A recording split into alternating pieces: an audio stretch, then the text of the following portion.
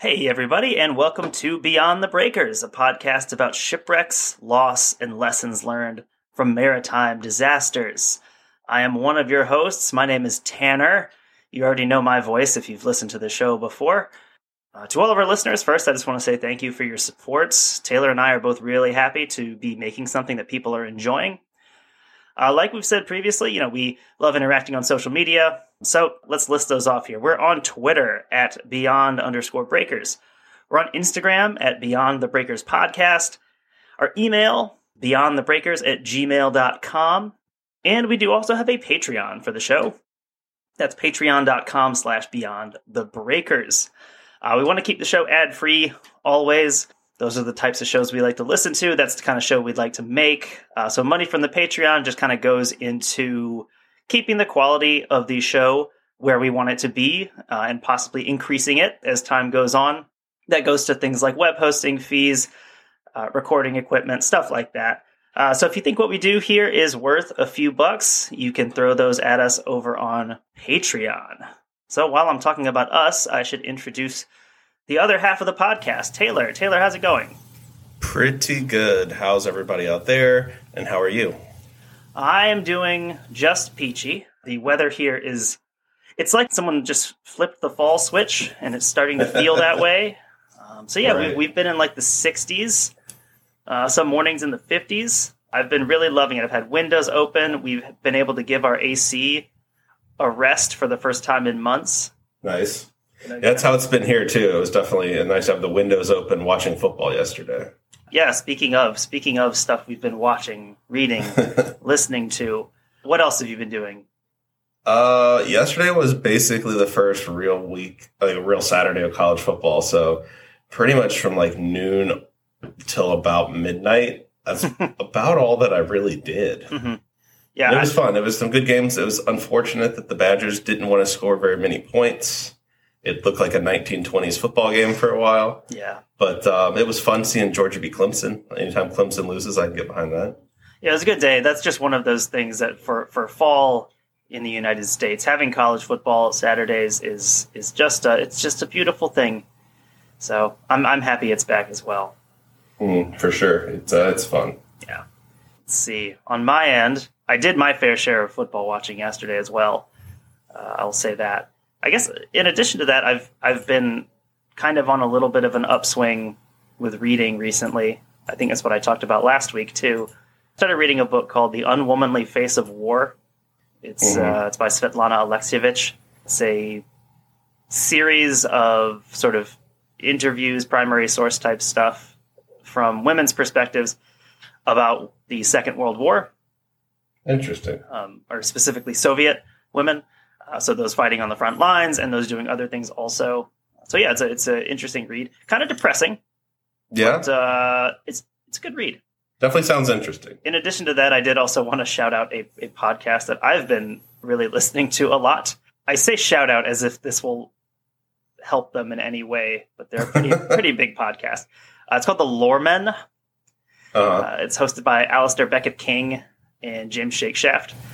If you're interested in things like folklore, folk tales, anything like that, I highly, highly, highly recommend this podcast, The Loremen. They kind of tackle a different local legend. From what I've listened through so far, it's all been within England or the British Isles. And they each kind of pick one each week. They go through and they discuss it. It's a humor-oriented podcast, but the folk tales that they're covering are, real local legends, which I really enjoy hearing about. Anything with folklore, legends, ghost stories, stuff like that, I'm a huge, huge fan of. So I've been devouring that podcast recently. So if you're interested in that kind of thing, I would highly recommend checking out The Loremen. It sounds pretty interesting. All right. So let's jump into our episode. Actually, I guess the first media thing I mentioned is probably closer in relevance to what we're talking about today, actually, in dealing with Russia. So this episode today is going to take us to the Sea of Okhotsk. If you're looking at a map, so this is that body of water. It's just north of Japan. It's kind of surrounded by the Kamchatka Peninsula on one side, the Kuril Islands, and Sakhalin Island, and then part of mainland Russia also. Mm-hmm. Anyone who plays Risk will know this body of water because of Kamchatka.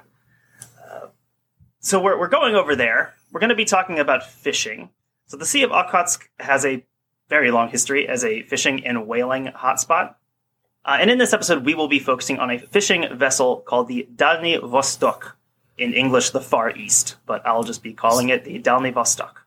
So does Vostok mean east? It does. Vostok it does. It does. East? Dalny is like far or deep in some connotations, and then Vostok, the east, like Vladivostok. We should mention that you have a decent knowledge of the Russian language? A decent one is what I would say. Decent. Primarily with reading.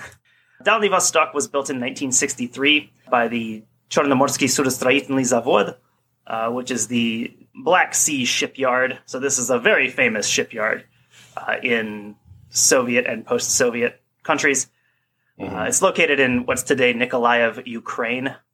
So this you have to be careful about specifying what's Russia and what's Ukraine and what somewhat are today. Right? Somewhat. And Ukraine or the Ukraine is also something to be careful of for English speakers. Right. But yeah, anyway, Black Sea Shipyard is actually pretty famous for some of the ships that it's built. Some of the most famous ships in the Russian, even the pre-Soviet, the Tsarist Russian Navy were built in these shipyards. Interesting. Probably right now, one of the most famous ships they have sailing is the Admiral Kuznetsov. The aircraft carrier that burns internally a lot. Yeah, that catches on fire a lot. Yes, I believe that is the one.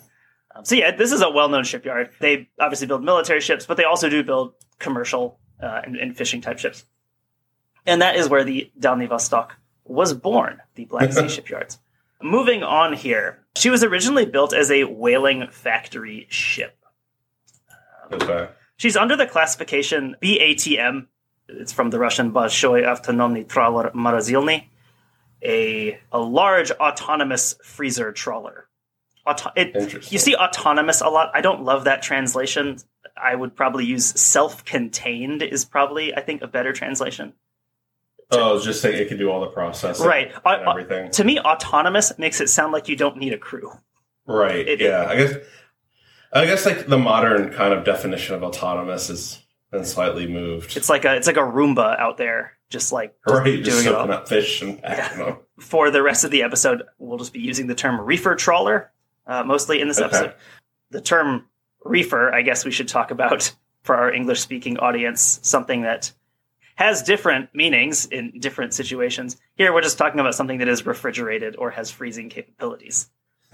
You'll hear the term also with, they use it in train cars too, right? Trains, trucks. Yeah, anything that's transporting stuff that's frozen. You'll see this term reefer. I think some companies use them a lot, maybe more than they should, and they become addicted to reefer. Madness, if you will. So the idea behind these ships, this sort of subset of ship, is that you can do all aspects of the catching, processing, and in some cases, even the packaging and the canning parts of this is done on board. This is just a big factory. This is not what I was thinking it was when you said of like a fishing ship. Yeah, exactly. I was kind of the same way. So to do all this stuff, these ships have to be obviously pretty big. You have a ton of stuff going on. You've got tons of machines. You need a lot of space for all this storage. So in the case of the Dalny Vostok that we'll be talking about today, it's 104 meters long. That is about 341 feet. Mm-hmm. And 16 meters or 52 feet wide. So that's a decent-sized vessel. This is a pretty big ship. This is not the type of fishing boat that we've talked about before. For comparison, the last time we talked about a fishing vessel was the Scandius Rose. Scandius Rose was only about 30 meters long. So about a third of the size of this ship. Again, long story short, we're talking about an actual ship. This is not like a fishing boat that we'll be discussing in this. Right. This is not the perfect storm. Yeah, this is a real big ship. In 2014, also I should point out that she was not originally built under the name Dalny Vostok. She was originally named the Stenda, or possibly Stenda, named after a city in, I believe it was Lithuania, but it's a historically German city, so I'm guessing Stenda is the proper pronunciation. Moving on, though, in 2014, the ship was bought by Magellan LLC. Or, again, lots of translation stuff in this. Probably Magellan, I'm guessing is how the company would say it. I'm going to be saying Magellan. A Vladivostok-based seafoods and freight business. So at this point, seafoods and freight. Seafoods and freight. So, you have to diversify your portfolio here. I guess you figure like, I've got this boat, so I might as well throw some cargo on. I guess those two things do dovetail together. I guess somewhat. You need to transport. Than one would expect. Yeah. You need to transport the seafoods. Its home port became the town of Nevelsk on Sakhalin Island. So again, Sakhalin Island is the island. It's technically part of the Japanese archipelago. It's just north of Hokkaido. So it's that big, long island out there in the Western Pacific. So by this point, Dálny Vostok had also been converted for purely fishing rather than whaling purposes. Mm-hmm. This is one part of the story where I'm just a little bit confused by the timeline. I believe this conversion happened in 1989. Does it get a little mixed up? Well, one of the Russian sources that I use, one of the articles, mentions this as the year that the ship was launched, despite the fact that what we just said, it was built in 1963.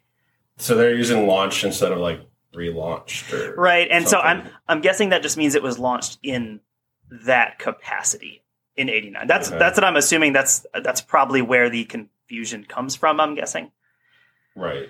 So anyway, we'll go with that. And if anyone listening with a knowledge of the Russian shipbuilding industry can correct us, please send us an email. You can send that in Russian or English, and we'll make it work.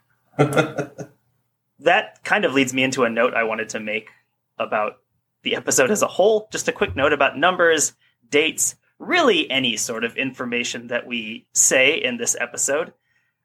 Using all these various sources, some of them English language, some of them Russian, so various languages, and for other reasons that we'll get into, there's a lot of conflicting numbers, dates, and times in this story. Even something as simple as the date that it happened on. In some mainly English sources, you'll see one. In some, you'll see another. I'm assuming the time difference plays into that. But it gets confusing reading all these different sources. It's quite possible that during the course of the episode, some of the numbers, especially that I mentioned, maybe don't add up, maybe don't make sense. We're looking big picture here. I'm shocked that a vessel built in the Soviet Union and then carried over into modern Russia doesn't have good records kept on it. Yeah, basically in this episode, just look at the forest and not at the trees. All right, so let's get into our story here. So we're going to talk about the incident itself. I structured this episode sort of by necessity a little bit differently. We're going to talk about the incident very quickly and then sort of talk about how things play out after that. Kind of jump around in time. My primary Russian language source for this was a RIA Novosti article by Alexander Krylov. All right. So jumping right into the thick of it, in the early morning hours of April 2nd, ships operating in the Sea of Okhotsk in the vicinity of Dálny Vostok picked up a distress signal indicating that Dálny Vostok was sinking. However, several sources mention that no formal SOS call was sent out. This is mentioned multiple times in kind of the aftermath and the investigation. So it appears that this was sent out maybe to vessels in the area, but not to any sort of authority. I don't exactly know the ins and outs there. So the first ship on scene was a ship called the Granit, but literally within minutes of her getting on scene to where she can help, the Dálny Vostok is already entirely underwater. So this happens quickly. Whatever is going on the Vostok, it's sudden. This seems to be very quick, or at least once they realize that it can't be saved, things happen very quick. There's details to indicate that there probably was a known problem before. Okay, but they're just fighting it and they don't say anything until they're almost to the point of no return. Finding it is one way to describe it. Well, we'll see. So I've seen estimates ranging from 15 to 30 minutes for how long it took the ship to sink from the time that this initial problem was noticed. 15 minutes is pretty fast for a big ship like this to sink. Yeah, that's not a lot of time. Yeah, so we'll see. Ships on scene, they started to pick up survivors who had made it into the water. However, at least 15 of the crew never made it off the ship, being trapped in the engine room as it flooded. It's always the engine room. It's always the end. Never go in the engine room for any reason, basically, is the lesson I've learned from this show. It does seem to be the first thing that floods. I assume because it's like generally the lowest spot in the ship, but Right. like it does seem to be the first thing that always floods. In the aftermath of the sinking. So at this point, we're kind of speed running through this. So the ship has sunk. Survivors are being pulled from the water, mainly by those other fishing vessels that arrive on scene. But in the aftermath of the sinking, 23 vessels total participated in the search for survivors, along with 3 aircraft from the Ministry of Emergency Situations. Emergency situations. I like that. That's a cool name. I'm going to read the full name just because I love like Russian and Soviet organization names. Definitely not going to read it in Russian because it defies my abilities. Full name of this organization is the Ministry of the Russian Federation for Civil Defense, Emergencies, and Elimination of Consequences of Natural Disasters. I love that. It's very It actually cool. sounds like something from Borat. It does. Or anything from the Soviet Union, really. From what I was reading, I didn't know a lot about this before. It seems to me they have the capabilities a bit like the Coast Guard, the National Guard, and a bit of FEMA, all sort of rolled into one. So kind of a general response. Like just like a disaster response team, essentially. Mm-hmm. So yeah, you'll see things like this, shipwrecks, plane crashes, but then also like natural disasters that they'll respond to. Interesting. So 63 people were able to be rescued from the water. 57 bodies were recovered. Yeah, I would assume you don't have a lot of time in the water. Like I would assume this is very cold. Absolutely correct. April in the Sea of Okhotsk is not tropical exactly. So an additional, between 12 and 15, again, depending on the sources and when these sources come out, 12 to 15 are listed as missing, although chances of survival, I'm quoting here, chances of survival were minimal, even if they were able to put on their wetsuits. Interesting. And I put a little bit of emphasis on the term wetsuit here. In the Russian sources, the term uses gidrokostyum, literally in English, a hydro suit. That's just what they call a wetsuit. But again, that's just what they call a wetsuit, like a diving suit, something you would wear while you're diving or surfing or snorkeling or something like that. Right. This is not a survival suit, necessarily. Right, not like some of the other ones we've talked about where you actually have like some sort of like insulation and protection and floating abilities. Mm-hmm. Yeah, so from both the Russian and some English sources using this term, I'm assuming that that's all that these was wetsuits. Not anything like those things we talked about in Scandis Rose that will keep you alive for 4 hours out in these freezing conditions. So if all you have is a wetsuit, obviously that's not going to keep you alive very long in freezing or sub-freezing temperatures. Hence the low expectations for these search and rescue efforts. Essentially, anyone who is not pulled out of the water right away, you can kind of essentially assume has died. Right. And yeah, on that note, no more survivors are found after those initial 63. So it really is like if you got picked up right away, you might have been okay, but after that, forget. Yeah, that was kind of your only chance, it seems like here. So these survivors are taken aboard the vessel Andromeda, where they all receive first aid, primarily treatment for hypothermia. Right. Again, water temperature is reported as being around freezing. Awesome. So now we get into the fun part of talking about what happened. We sort of breeze through that part here, and we'll discuss a little bit more. So initial headlines and some sources indicated that the ship had struck ice or some other obstacle. So one of these official sources was Vladimir Markin, the press agent for the Russian Investigative Committee, which handles responses to a pretty wide variety of incidents, kind of like that organization we talked about earlier. They investigate pretty much anything big that needs to be investigated, like this. But the way that the ship went down really isn't consistent with this. And this is something that's noted almost right away. As soon as this comes out, that the ship struck ice or an obstacle, people immediately sort of push back on that and say, that's not at all how this ship sank. So basically, like, they just picked an easy explanation that was just like, oh, it was ice, we couldn't help it. Right, and make it go away again, basically.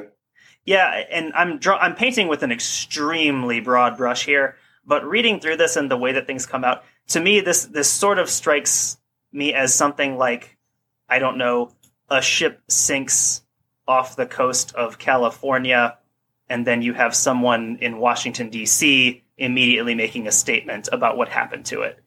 Mm-hmm. And there's not, all of the facts have not been found yet, and it's just kind of issuing the most likely or some possible scenario that could have happened to it, just to give people an explanation. I don't know. Right. So again, there was pushback on that almost right away. So one Russian maritime navigator was being interviewed. I think he was being interviewed by TASS, the news organization. He said, quote, "There are no icebergs or heavy ice in the Okhotsk Sea." Interesting. So it's like a known fact, but like that doesn't make sense. Yeah, and so I'm guessing from this quote, I'm assuming there's not really a lot of context given.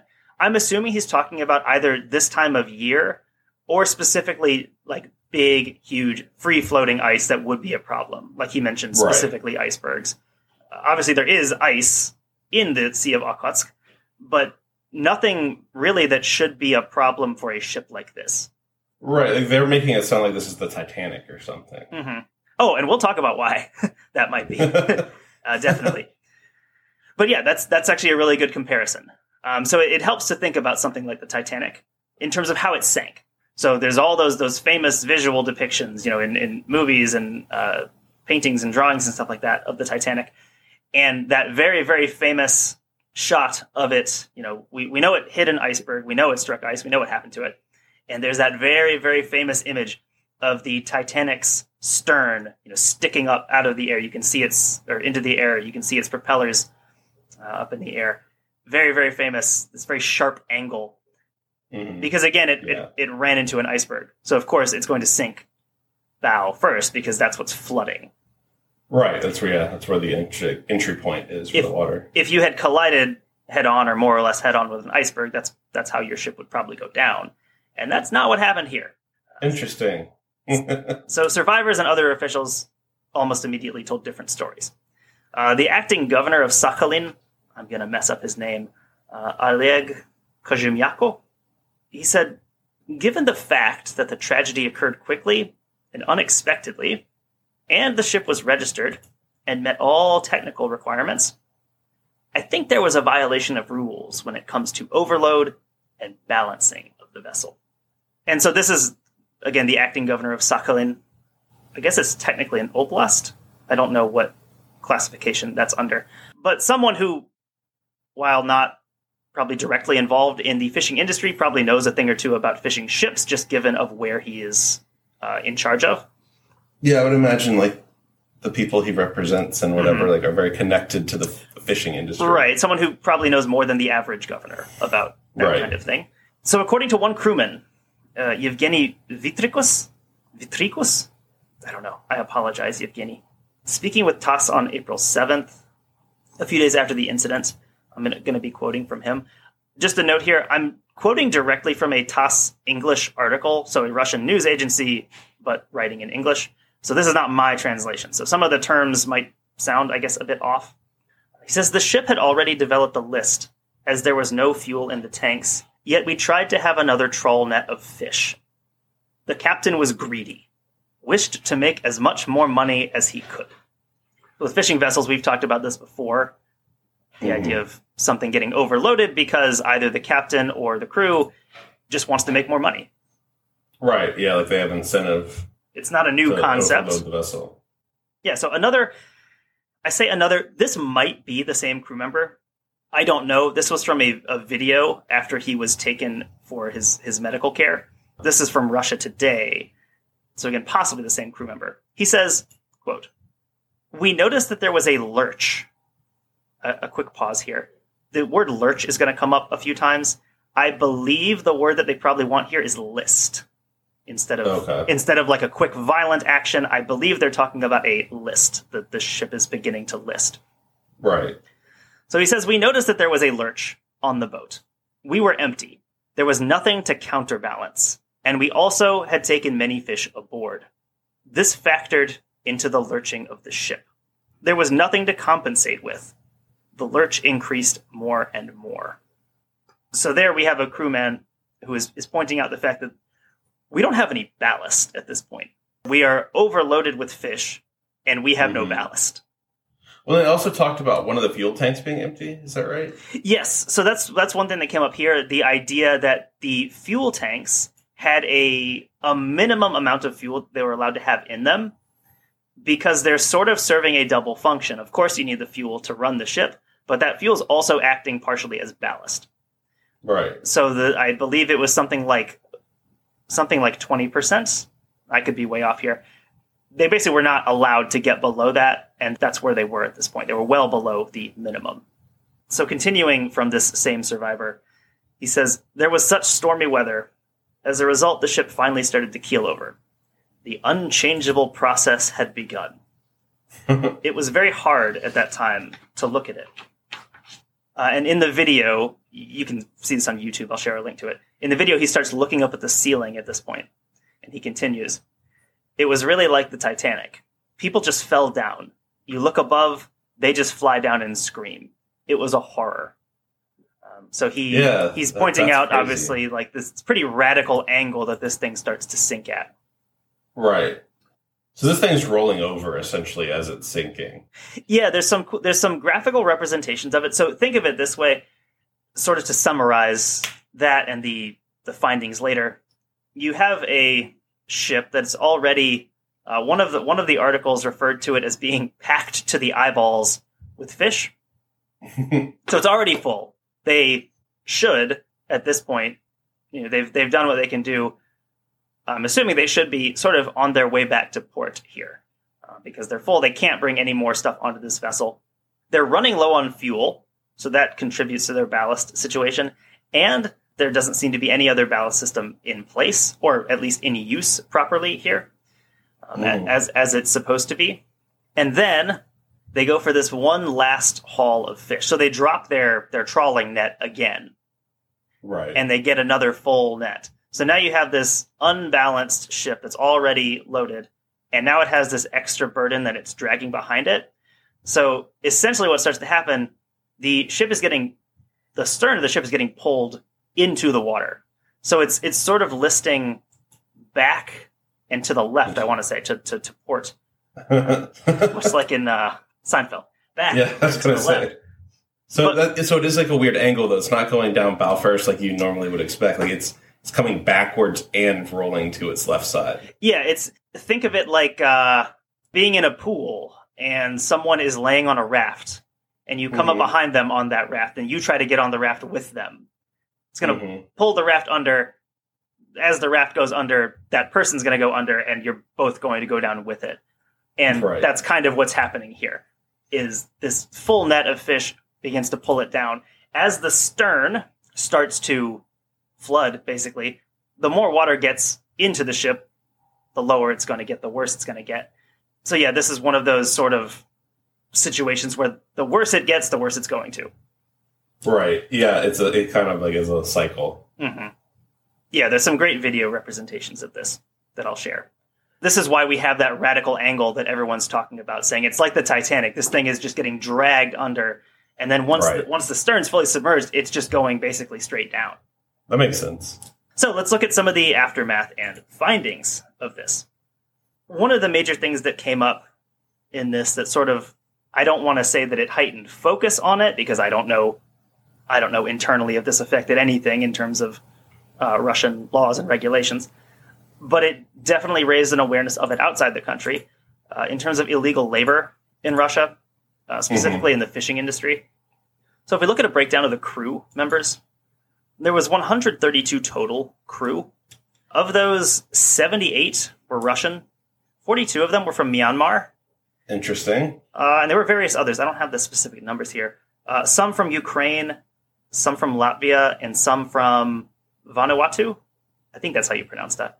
Huh. So they did have like a fairly diverse crew. It wasn't just Russian. Yeah, relatively diverse, and we'll kind of talk about why here. So going back to that first survivor that we quoted from, here's a little bit more about him talking about when the incident really starts to kick into high gear.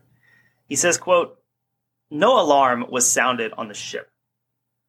I heard some noise and stepped out into the corridor. Burmese were running either way, all wearing survival suits. They knew where to find them. It was illegal crew members who loaded the gear when we were in Korea. The suits were too few.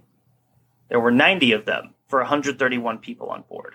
So that's interesting that like the foreign workers knew where the gear was stowed.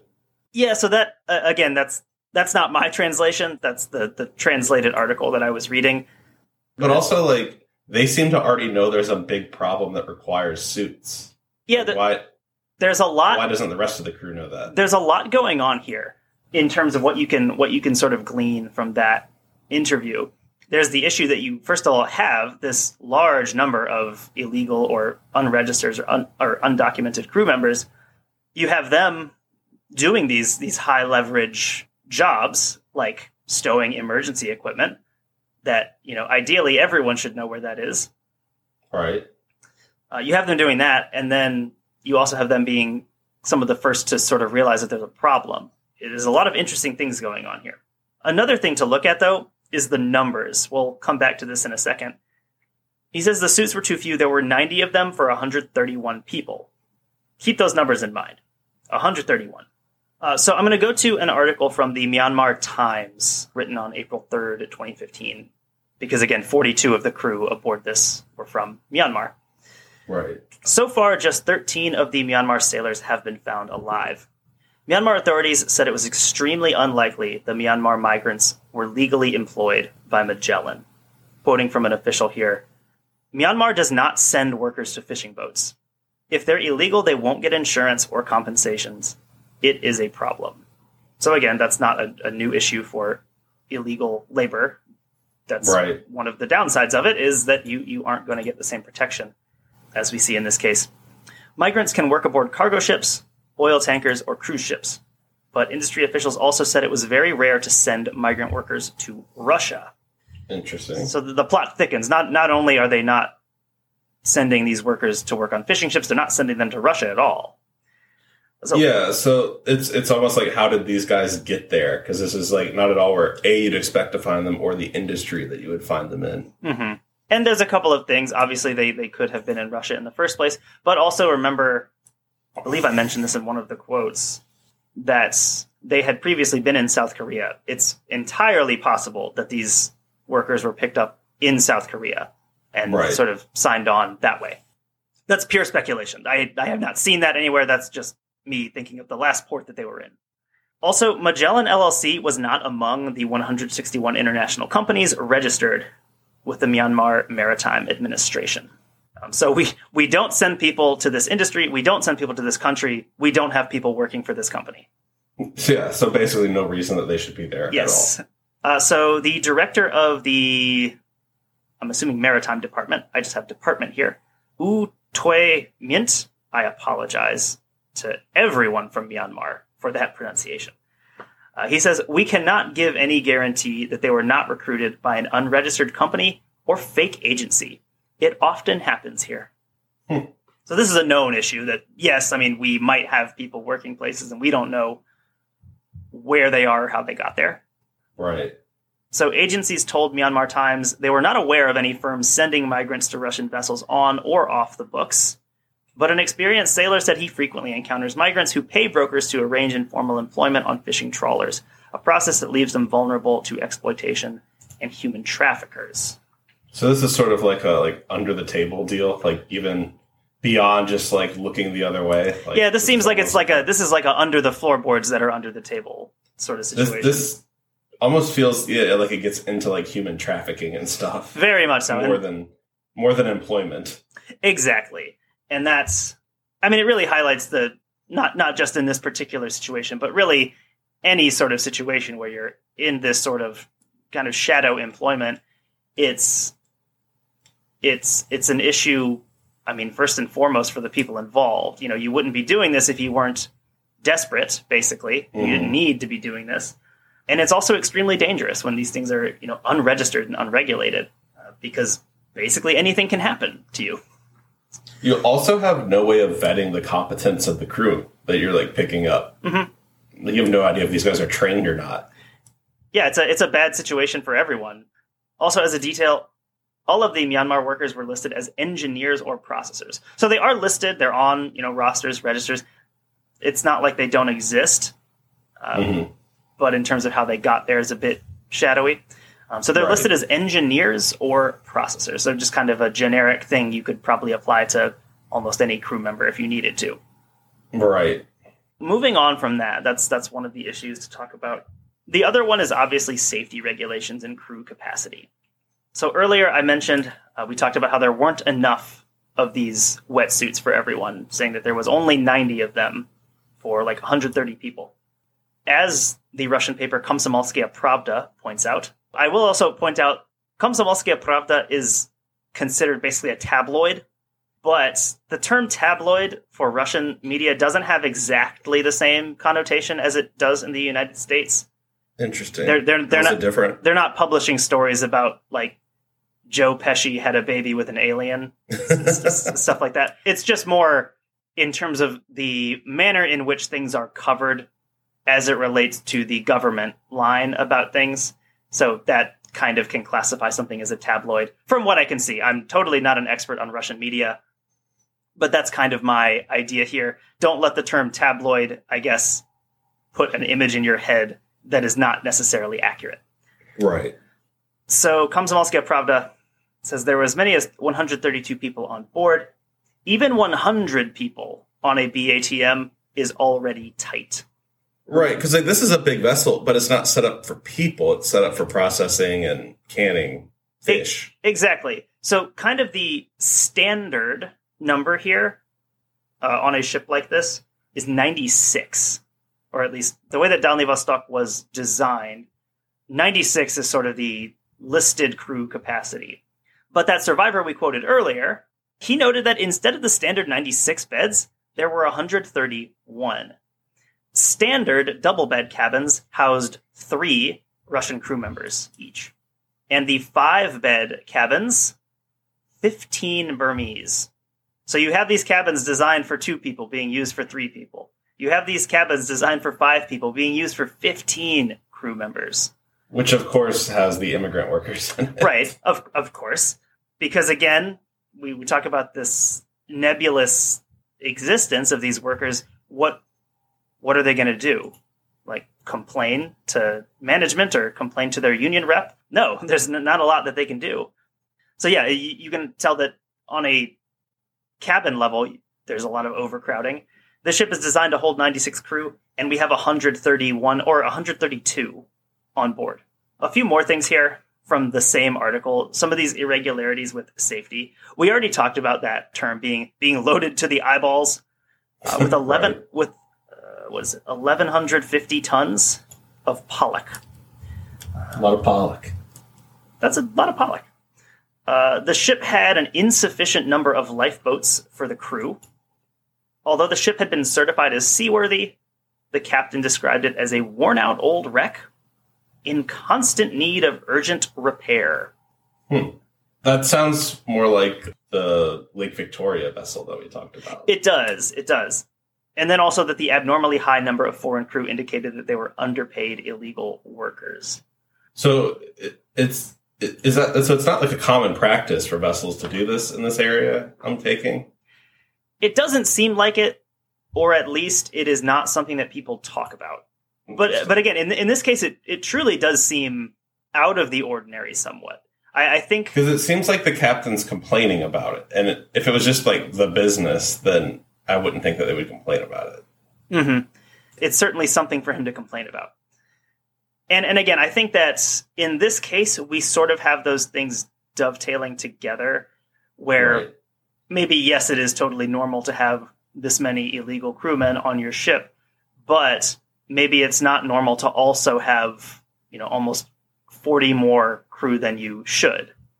Mm-hmm. If both of those things are coming together, you can see how that would cause problems. So again, this is just something that sort of raised a little bit of foreign awareness of this issue. In terms of what happened in the aftermath, I don't know that anything has. I know that relatively recently a new committee was formed to fight corruption, but I mean, good luck with that anywhere, I would say. Right. So do they have like a final cause, or is the official explanation still that she hit ice? I don't know that an official cause was issued. I don't know if there's any sort of corollary to the NTSB. I'm sure there is. I wasn't able to find anything official that listed a cause of sinking. The accepted cause of sinking really is that it sank after being overloaded, unbalanced, and taking on water. Interesting. So, I mean, at the end of the day, this is just a very unregulated industry, and this kind of happened. And if this doesn't happen, there's probably no eyes on this, but this happening is just bringing some attention to what's going on here. Yeah, again, the main reason for the main explanation for the sinking, like we said, is that it was overloaded, unbalanced, and the fact that it sank so fast. Right. If it had struck ice and ruptured the hull, it most likely wouldn't have gone down the way it did. Mm-hmm. From what I can tell, the consensus is that that's what happened. I don't think anyone still sticks to the theory that it struck ice. Yeah. I mean, to me, clearly, this is probably one of those where the lack of maintenance and lack of properly trained crew comes together to create a dangerous situation. One other detail here is that, so Magellan, this privately owned company, they did conduct, I think it was just an internal audit. I don't think there was any sort of audit from the authorities necessarily, so who knows what that found or changed, if anything. Probably nothing. Also, the government announced that the families of the dead would get 1 million rubles from state agencies. That sounds like a lot. It's not. I can't imagine that it is. I think it's $17,000. I could do the conversion really quick. I'm literally sitting at a computer. It's interesting that they give them money in that scenario. Right, and I think it is a bit odd, and it didn't seem necessarily like there was any sort of litigation. It didn't seem like it was much of a battle necessarily. I think it was just kind of, here, we'll give you this. I overestimated. 1 million rubles right now is about a little under $14,000. So really not that much. Really not that much. It's not considered. I mean, not that you can really put a number on a human life, for their loved ones, but it's definitely not $14,000. Yeah, it's definitely more than. It's got to be higher than that. And that's in 2015, so it's a little bit more, but not that much more. Mm-hmm. Yeah, so that's an interesting detail of this also. Yeah, it really is. Yeah, I don't know. This is an interesting one where there's not a reason. This is kind of one of those that's a little frustrating. It is. That it's so modern. It's so modern, but it feels old. Yeah, it's definitely a frustrating one to research. It was fun to read all the different sources. It was challenging for sure. I'd like to do some more from Russia. There's lots that we could talk about. Yeah, and I think even though this isn't the most satisfying episode as far as wrapping it up with causes and what came out of it, by expanding awareness of these kind of things, it's the only way that you avoid it happening again. Mm-hmm. Yeah, especially when, I think that Americans, we have almost an outsized knowledge of American fishing industries purely because of things like the Discovery Channel, right, and people that watch those things. Right. Whereas, in other countries, we probably know almost nothing about it. So this was fun to learn a little bit about the Russian fishing industry. Yeah, and I mean, I think it's important to keep in mind too. I would say the United States fishing industry is fairly regulated, and it's still extremely dangerous. So you can imagine with maintenance not being done, with crew that you don't even know how they got there, you don't know if they've been trained. You're taking an even more dangerous situation and making it worse. Yeah, this is what can happen. We've talked about that several times, about how this is a great example of, even when you are following all the rules, fishing and really just being at sea is dangerous. There's inherent risk. Then when you add in things like this, not following safety precautions and conducting risky behavior, you're really making a recipe for disaster. Right, which that appears what's happened here. Yeah. And that's it. That is the story of the Dalny Vostok. Excellent. That's all I've got for us here. It's a good one to talk about. All right, so if you've got no other final thoughts here. No, I think we've got it all out there. I'll just say thank you all for listening. If you've made it with us this far, if you didn't quit in frustration halfway through the episode. So that being said, we'll be back next week with some more content for you. In the meantime, just take care and have a great week.